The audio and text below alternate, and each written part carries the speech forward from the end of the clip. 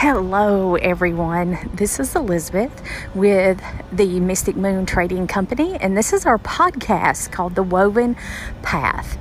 And I'm taking a quick lunch break, and I'm walking outside. It's a little warm. It is a little warm here. I'm ready for fall, but it was on my mind that we are right on the cusp of the fall equinox and Mabon, celebrating the harvest and all the riches and the abundance that Mother Earth has provided for us. And I just wanted to hop on here and just, I guess express how grateful I am for all the abundance and all the blessings that have been given to not only me, but my family.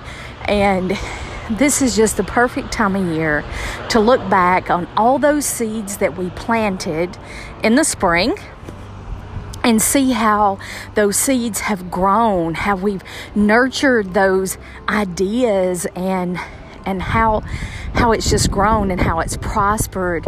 And we have brought into fruition our intentions. And Mabon is known as the Witches' Thanksgiving, and that's exactly what we should be doing. We should be expressing our love and our gratitude, not only to Mother Earth, but to the universe for just providing us with all of these wonderful blessings and for helping us to walk our path and to talk our talk. And it's just amazing when you look back at all the things that in life that's happened over the last few months.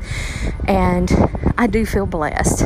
I do feel that the gods and the goddesses are watching over me, and they have nothing but my best interests in heart. So happy Mabon to everyone, and may you express some gratitude for all the blessings that you've been given this season. And as Mother Earth prepares to go to slumber and it's time for rest and for inward, and we look inward during the upcoming winter season, it's a time for self-reflection, a time for healing, perfect time to do shadow work.